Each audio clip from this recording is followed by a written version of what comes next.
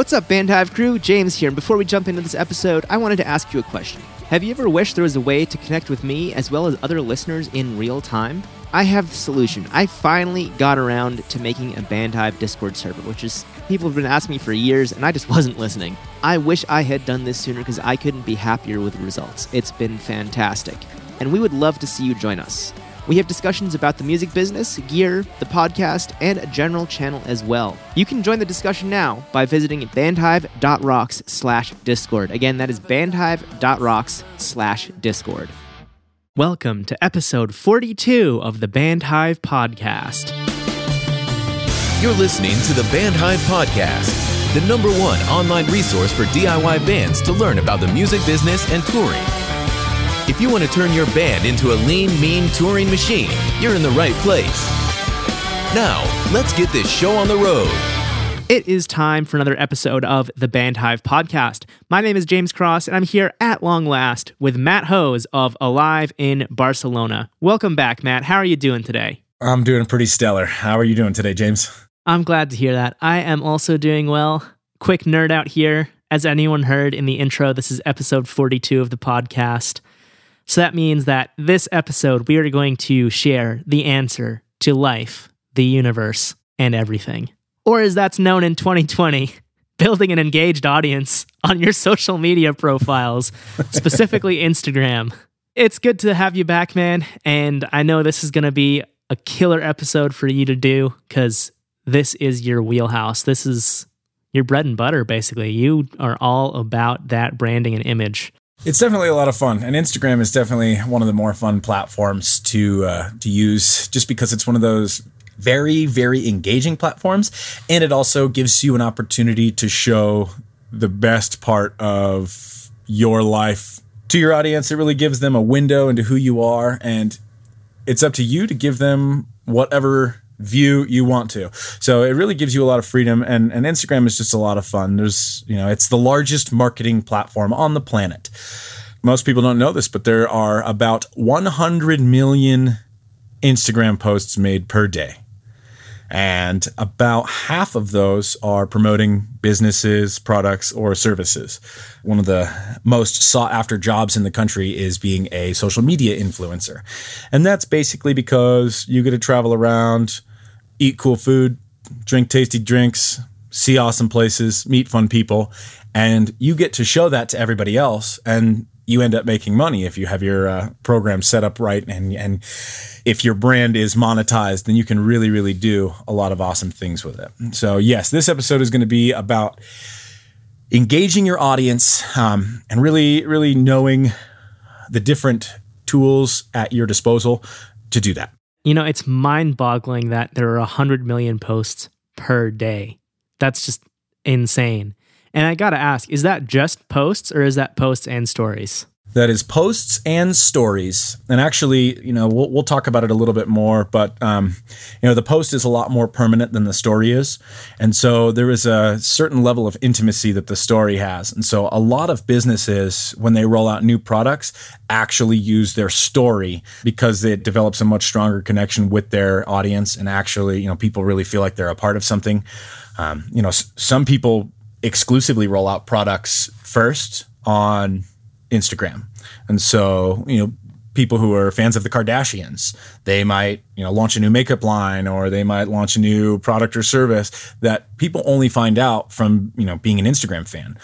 Or, and they're really good business people. And so, sometimes they also launch products that just go out through an email blast. So it's like they've really utilized different marketing platforms for getting different things. And in the process, that's caused them to really develop a network of highly engaged fans that are subscribed to multiple of their platforms, which is really the best place for you as a business to be, is when your audience is paying attention to every one of your avenues. So that way you can, your album as a band. So if we put out an album, we want everybody to hear that. But if you record a single that doesn't go on the album, or maybe you have a B-side that you're like, I really want people to hear this, but it doesn't have a place on the album. Well, maybe that's something that you can push out through an email blast, or that's something that you promote through an Instagram story. And then, maybe giving people just a different avenue for finding some hidden music. I know for me, my favorite band has always been the Red Hot Chili Peppers. And I went through album by album when I first discovered them, and I started off as a bassist. So hearing Flea was like, oh my gosh, let's hear all the different things that he can do. Well, then after doing more research, that's when I found out they wrote 40 songs per album cycle. They would generally whittle it down to between 12 and 16.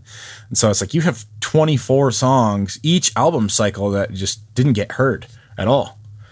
And what was really cool is when Stadium Arcadium came out, which was a double CD. Each CD had 13 songs, I believe. So it was a 26-song album. But then afterwards, they started releasing 3-song B-side discs that you could buy. I think it was just on iTunes. But you couldn't get them on it. You couldn't go to Best Buy and get them. You couldn't go to a retail store and buy them. You had to specifically purchase them online.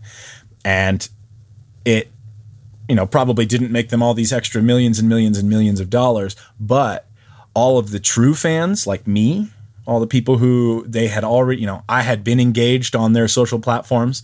I had been actively involved in the products and services that they were releasing. And so then I went and I searched out and I was like, oh, here's this one platform that there's no marketing on it. There's no nothing, but I found all this extra stuff. And so then I immediately went through and bought like an extra 20 or 30 songs that I had never even heard before. And it was awesome for me because I was like, wow, I'm this band's biggest fan. And I just got another 2 full albums of material.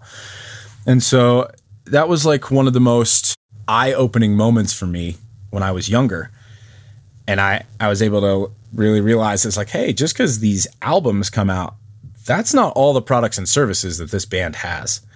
There's other stuff, there's documentaries. I was young at the time. I didn't really know about live DVDs. And, then I discovered they had, these live DVDs at places. Well, then I started to buy those, and then it was like, I don't think I have enough Red Hot Chili Peppers t-shirts.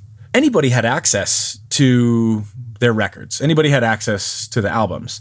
But it was for me, I fell in love with the bass. So I fell in love with Flea. And then I discovered these hidden gems that they had. They had their stuff that they pushed their hundreds of thousands of dollars in marketing in. They had the stuff that their label pushed. But then the stuff that they individually, they delegated it themselves. They put out a few songs that they believed people still would want to hear. And for me, the Chili Peppers put out an album once every 4 years. So those songs really would get me through in between their album releases. And it was a consistent revenue stream for them. And that's really hard for, I also, ironically, I read Anthony Kiedis' book, Scar Tissue.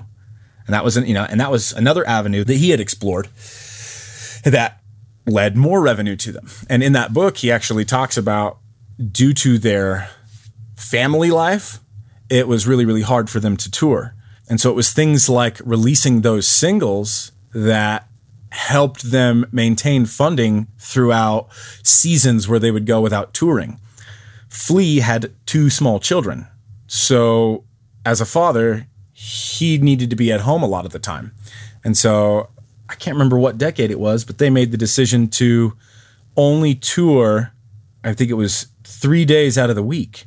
But the biggest issue that they ran into with that was you can't hire a crew for 3 out of 7 days on a tour.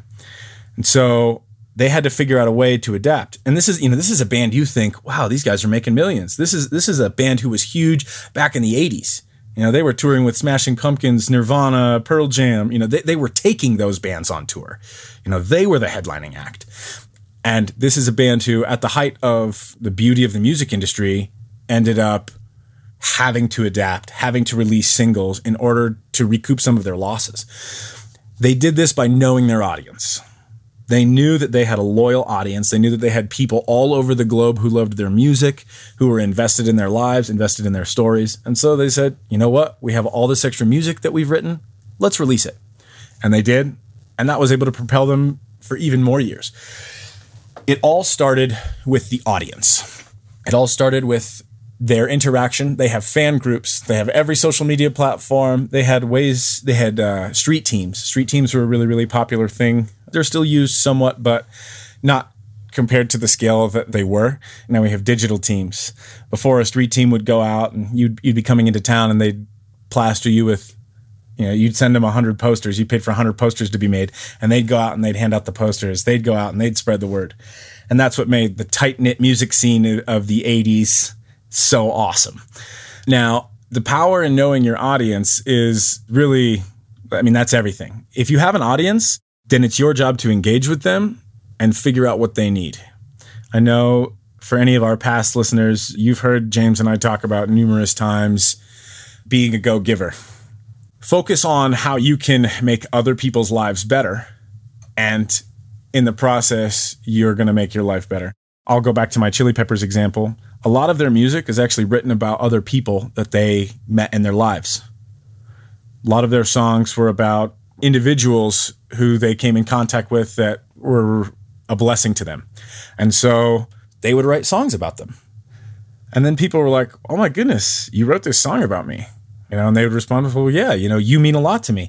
And then it was like this awesome, it was no longer an audience setting. It was no longer like these people are coming to listen to me. It was, no, these people are a part of what I'm a part of. I really feel like they took the best example of engaging to your fans. And because instead of just saying, hey fans, what do you do? How can I make this, more about you? They just started writing songs about their fans and the people that inspired them. And in the process, that caused the people who they inspired to continue to push their music to heights and distances that, a lot of musicians will never see in their career. Matt, I love how you're talking about how they interacted with their audience and how they grew their audience. But of course, they're already a well-established band. How could an artist who doesn't have an audience yet figure out who their audience actually should be? Oh, of course. Great question. With knowing your target audience, this is one of the biggest struggles just in business in general. Your target audience is going to change. With every new song that you release, you're going to gain new fans and you're going to alienate some of the ones that you've had. Everybody has an expectation about what their favorite band or their favorite project should sound like. If you don't believe me, go back and look at any of the comments on any Bring Me the Horizon song post 2009. Anytime after they made their shift away from deathcore, they alienated their old fan base. If you look at the size of their fan base now, it's 50 times larger. It's up to you to pick and choose what's going to be more important to you. But I like Bring Me the Horizon because they made a very slow, gradual change into the radio rock sound that they have today. And they tried very, very carefully to not alienate their fan base. For a smaller band, and Bring Me the Horizon was not a big band at the beginning. Most deathcore bands do not achieve these, super huge heights. And so they, as a band, actually had to slowly but surely, with each album, start incorporating more songs that appealed to a larger audience. That was as far as their products were concerned. But the other things that were really key in order to making those shifts were how they engaged with their fans. This is one of the most important things that you can do in music. And that is opening a dialogue with your fans. If you talk to your fans, I promise you, they will talk back. Your fans love your music. They believe in your product. And honestly, if they are passionate about music the same way that you are passionate about music, there's a good chance that you have created a moment in their lives that they cling to, that they really find important. And so continue on that. Build on that relationship. People in their mind, they already have a relationship with you. It's the relationship that they've built. And so it's your job to nurture that relationship. The way that you do that is with dialogue. And you don't open a dialogue about what's important to you. You open a dialogue about what's important to them. This can take form in a whole bunch of different ways. This can be like on Facebook stories, on Instagram stories. I'm sure everyone has seen the little polls that you can do, or surveys where people ask questions, or where people say, explain this to me. Or what do you guys think about that? It generally is, associated with a picture that has something to do with it. So there's this touch of visual marketing in there as well. So it's like they have, they create a presupposition in your mind with this image, and then they ask you a question on it. There's two ways that you can go from here. You can ask stuff that is relatable to people's lives. You can ask people's opinions on current events. There's so much going on in the world right now. It doesn't mean that you have to take a strong stance on it one way or the other, but it does mean that if you create a place for people to discuss, that people will come there to discuss. If you build it, they will come. It's an old saying from a movie. And it's true. If you build a place for people to come and discuss, and where people can leave that platform feeling respected, edified, and really like you've created another moment, that is really where you're going to develop these lifelong relationships. This is where you're going to build these true fans. This intimate level of connection, it's all about transparency. It's all about vulnerability. We actually have one of our coaching clients who will remain nameless, because I haven't talked to them, if it's okay if I talk about them. But I encouraged them to be very transparent about some of the emotional struggles that they've had to go through with their life. And this person wanted that to be a heavy part of their branding. And so this is really what we focused on. And then within 3 days after we talked about this, that person had sent me a link to some press that they had already received. It all circulated around the transparency of the artist. Now, this artist had gone through some incredibly tough things in their life. So has your audience. And that's where your relatability is. Nobody goes to your band's favorite page to be broken down. You know, we don't want to go and read this terrible, sad story. There's enough sad news in the world already. It's the hope. The hope is what people want, because that's what everybody's looking for. We're all looking for hope in some way, shape, or form. Hope that your business will succeed. Hope that your music will be heard. Hope that you'll change even just one person's life. Hope that you'll be able to play music for your entire life and your bills are paid. Our lives are constantly filled with these hopes. And so you, as an artist, it's your job to satisfy the hopes of your audience. And in doing that, they will satisfy your hopes as well. So how you interact with your audience is really going to be up to you. It's going to be about the specific struggles in your life. It's going to be catered to your branding. For me, I have no problem talking about this. I have had a lot of suicide in my life. A lot of my friends have killed themselves from when I was younger. And not just me. My bandmates as well. My bandmates have had friends that have killed themselves. We have all lost someone that has been integral in our life that we never, that we could never imagine losing. Now, I could talk about this here and then never talk about it again, and that's not going to help me. It's not going to help my fan base. It's not going to help anybody, really. It's just a talking point. And maybe people will relate to it, but unless I have that dialogue with the other people who are experiencing those things, it's not beneficial for anybody. So you engage your audience, you're transparent, and you can do this anyway.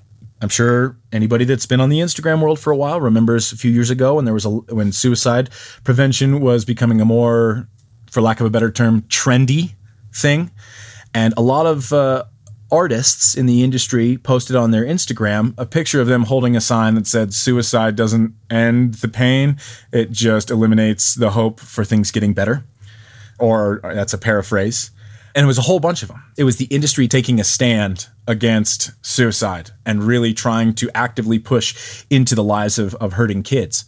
And that visual marketing ended up going everywhere. It created a platform for people to come on and say, like, this is how I struggle.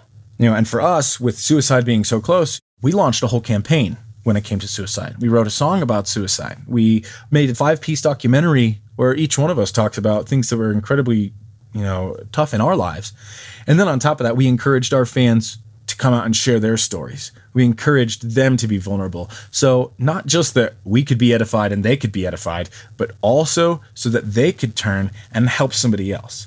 So that was our goal. Now, for you, it might look totally different. For you, you might be trying to reach people with humor. Totally awesome. You can absolutely do that. Humor is the most activating emotion. It's right up there with fear. Everybody in the world sees something scary and they may instantaneously are like, this is terrifying. We've seen this month over month throughout everything with coronavirus. Things that are funny, those are the other things that go far. So that's why there's the most controversy around things that are fearful and around what should be and shouldn't be funny. Those two emotions kind of walk hand in hand. Let's say somebody puts out something that they think is funny, like Daniel Tosh, for example.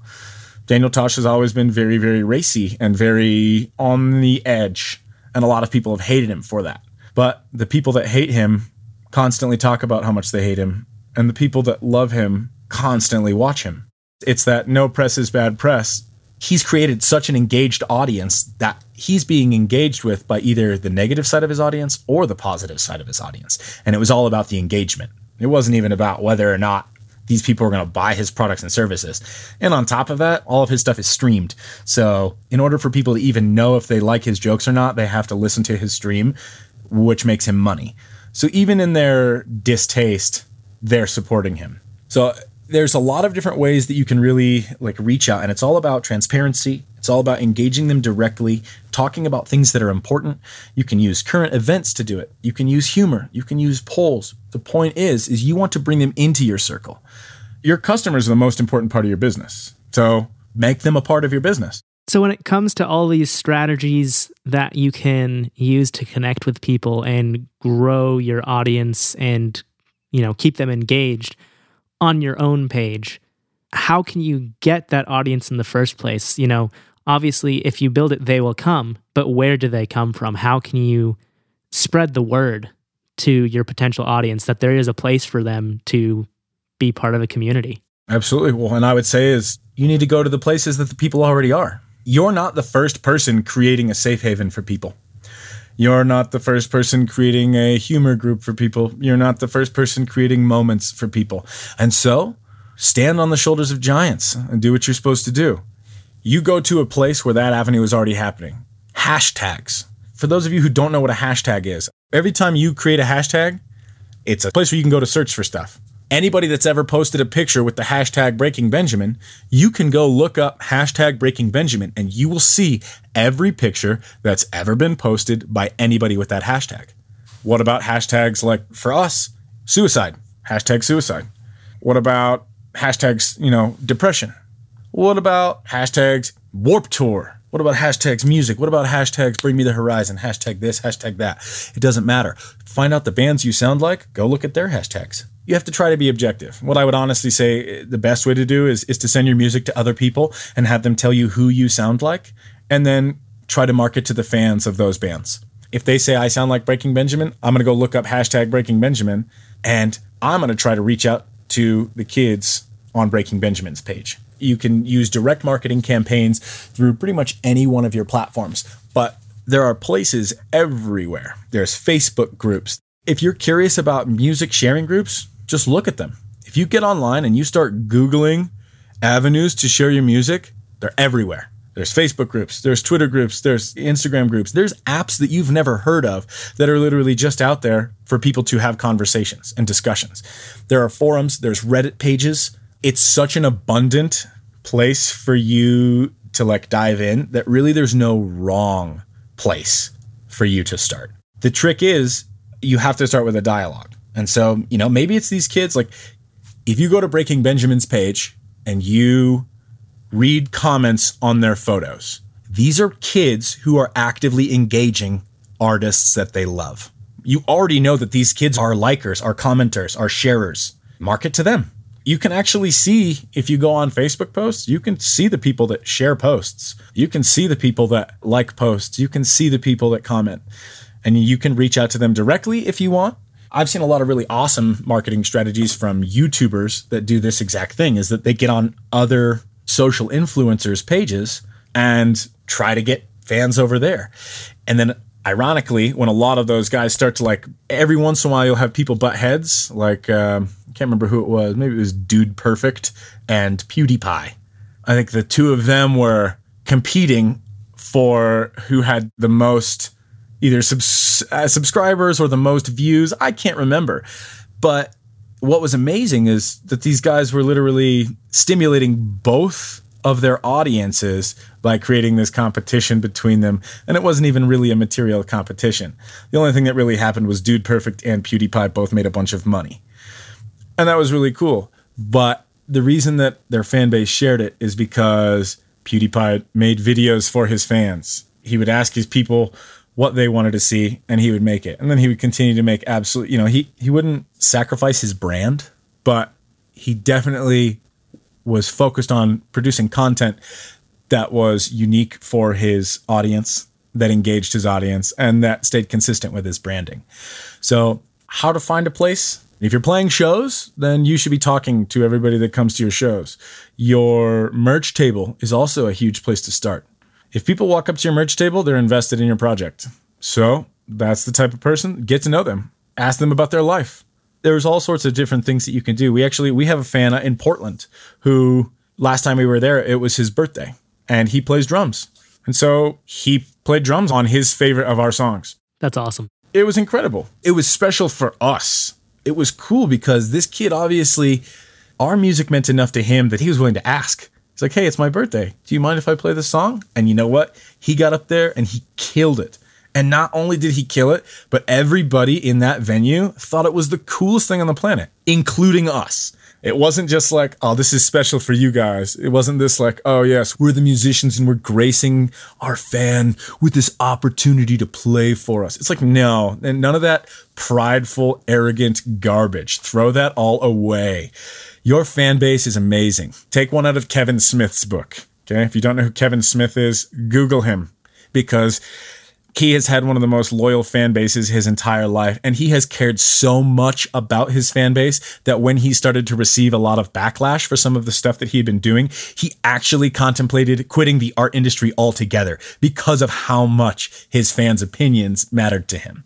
And actually, in an interview, he said that his daughter and her passion for art is actually what revitalized his passion for art, because he was so afraid of putting out art that his fan base didn't love and respect, or that they didn't benefit from. And then it was really his daughter who, her passion for art revitalized his passion for art. And that's incredible because Kevin Smith has probably inspired tens of thousands of people artistically, and to who knows to what degree. Art is very, very powerful, and it can speak leaps and bounds to people if it's harnessed correctly. And so you can use hashtags. The more posts that you make with hashtags, when people start to search, they're going to find. So if you're anti-suicide and you start posting stuff regularly about anti-suicide with proper hashtags, with suicide support, with hotline numbers, things like that, people are going to start getting the message, and you're going to start finding people. For us, we actually found a few. There was Heart Support, which is an incredible company that we ended up pairing with, that we did some interviews with them for some of their anti-suicide stuff. We launched a t-shirt with them, and we did, our whole marketing campaign was, our hashtag was the fight. We were talking about the fight that everybody has to endure. And the fight is always different for everybody. And then when we encouraged people to share their stories, they shared it with that same hashtag. And then Heart Support paid for a shirt to be made that had that hashtag, and people were able to purchase the single ahead of time, and they could get it in a bundle with a limited edition Heart Support shirt that had the hashtag the fight on it. And this was to encourage people to come out and share their struggles and create moments for other people. It was encouraging them to create their own audience so that they could in turn inspire other people. For me, I would firmly say that as an extrovert, I love talking to people. I love talking in general. That's why I do podcasts with James. But it's how you have that dialogue. It's when you see that person in the corner of the room that's not having a good time, it's having the strength to walk up and talk to them. It's having the confidence to share your hard stories, to say, you know what? My friends have killed themselves. You know what? Like, I've struggled with drug addiction. I've struggled with X, Y, Z, PDQ, whatever. There's a million different things that you can relate to. But even in the act of sharing, in the act of including people in your circle, you're fortifying all of you, and you're creating bonds that will last a lifetime. Well, Matt, I think that's a mic drop moment right there, but I'm going to ask you to pick that mic right back up just for the artists who have no audience, or let's say, under 50 or under 100 followers, or they have an audience, but that's not engaged. Can you give us like a quick step-by-step summary of what artists can do to grow a healthy and engaged audience? Absolutely. The first thing is going to be having a product. Write a song. You record it. That's very, very important. If you don't have a product, then you don't have a business, because musicians have two things. We have products and we have services. Right now, nobody's really playing live shows. So it's got to be about a product, which can be difficult. If you don't have a product, work, get your money up, build your funds, get a good quality track written, and start with that. The thing is, you're going to start building your fan base by putting yourself out there. You need to go to each one of your social platforms, search hashtags. They all have a search bar. Search hashtags. Go start engaging with audiences. Become active in your digital community. So let's say, for example, musicians post on like Twitter all the time. If you have a favorite musician that you follow, get on there and actively respond to their tweets. Become an active member in their community as well. Networking is the whole game. So the more you become an active member in their communities, the more you'll be able to draw fans from their community as well. So again, searching those hashtags, trying to figure out what artist you sound like is integral. You need to know your target audience. And your target audience is really going to be, if I like Slipknot and I play folk music or pop music, like I'm not going to be appealing to that part of the audience. I'm not going to be appealing to the part of me that says I like Slipknot. I'm not appealing to Slipknot fans.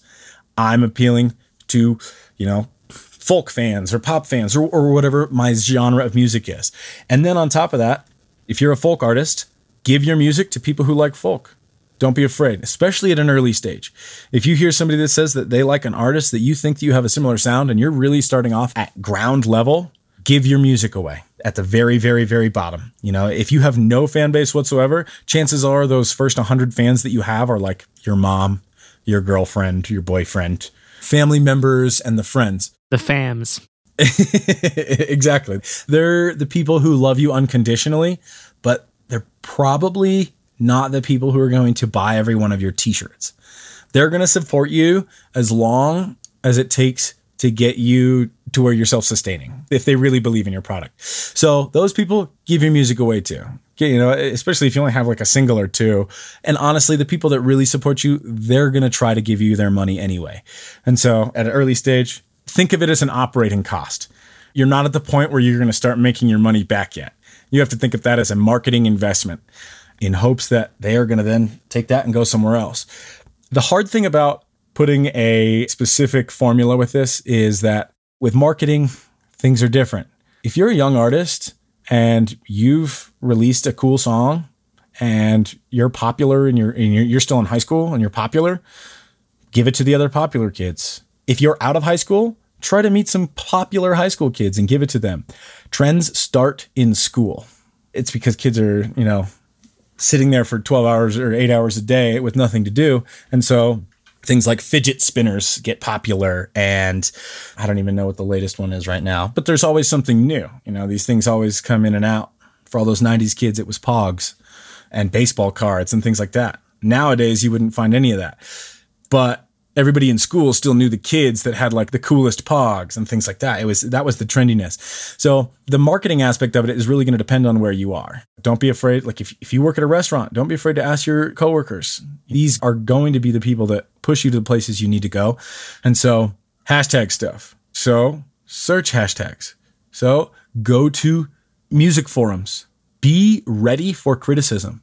Be ready for people to tear you apart. I have literally had random people on the internet give my music a percentage and letter grade. And it's funny because then my fans have gotten on there and torn them apart. But that just kind of goes back earlier to what I was talking about, where you create a place for people to discuss. You leave your opinions on the side, but if you give people something to talk about, they'll talk about it. If you build it, they will come. Use those surveys. Get on Instagram and start adding people. If you go to Breaking Benjamin's fan base, just go start adding those people and then start sending out messages. Unfortunately, direct marketing is the best way for you to get off the ground. And direct marketing is kind of hard because it requires you to be vulnerable. For those introverts, it requires you to talk to people. For those extroverts, it requires you to talk to people digitally. There's a different struggle for everybody, and it's going to be all about finding the correct avenue for you to push your music. If you play folk, don't post it on Breaking Benjamin's page. Go to Fleet Fox's page and go reach out to their fans. If you think you sound like Slipknot, go to Slipknot's page. Find their fans. Reach out to them. If you think you sound like Death Cab for Cutie, you get my point. Go to where your fans are going to be. If you know that folk artists play coffee shops, go to coffee shops. Another really good one that I've seen is people following club tours. For us, a big way we got off the ground was following Warped Tour. There's this target, there's an audience of 10,000 kids per day standing in line. And so we went around playing our music and selling CDs.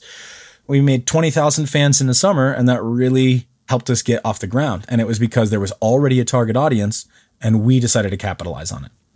So figure out what your target audience is. Then figure out how you are going to interact with them. It always starts with dialogue, but just make sure whatever that dialogue is, Try to hone it. Try to figure out what it is that people like to talk about. Then, once you have that audience, engage them with open-ended questions, polls, with humor. Create a platform for them to talk to each other, for them to discuss. And then you just kind of stand on the outside and spectate.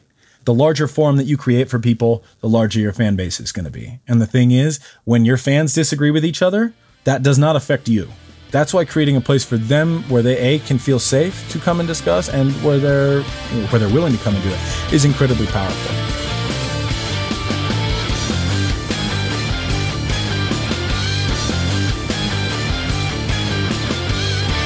That does it for another episode of the Band Hive podcast. Huge welcome back to Matt.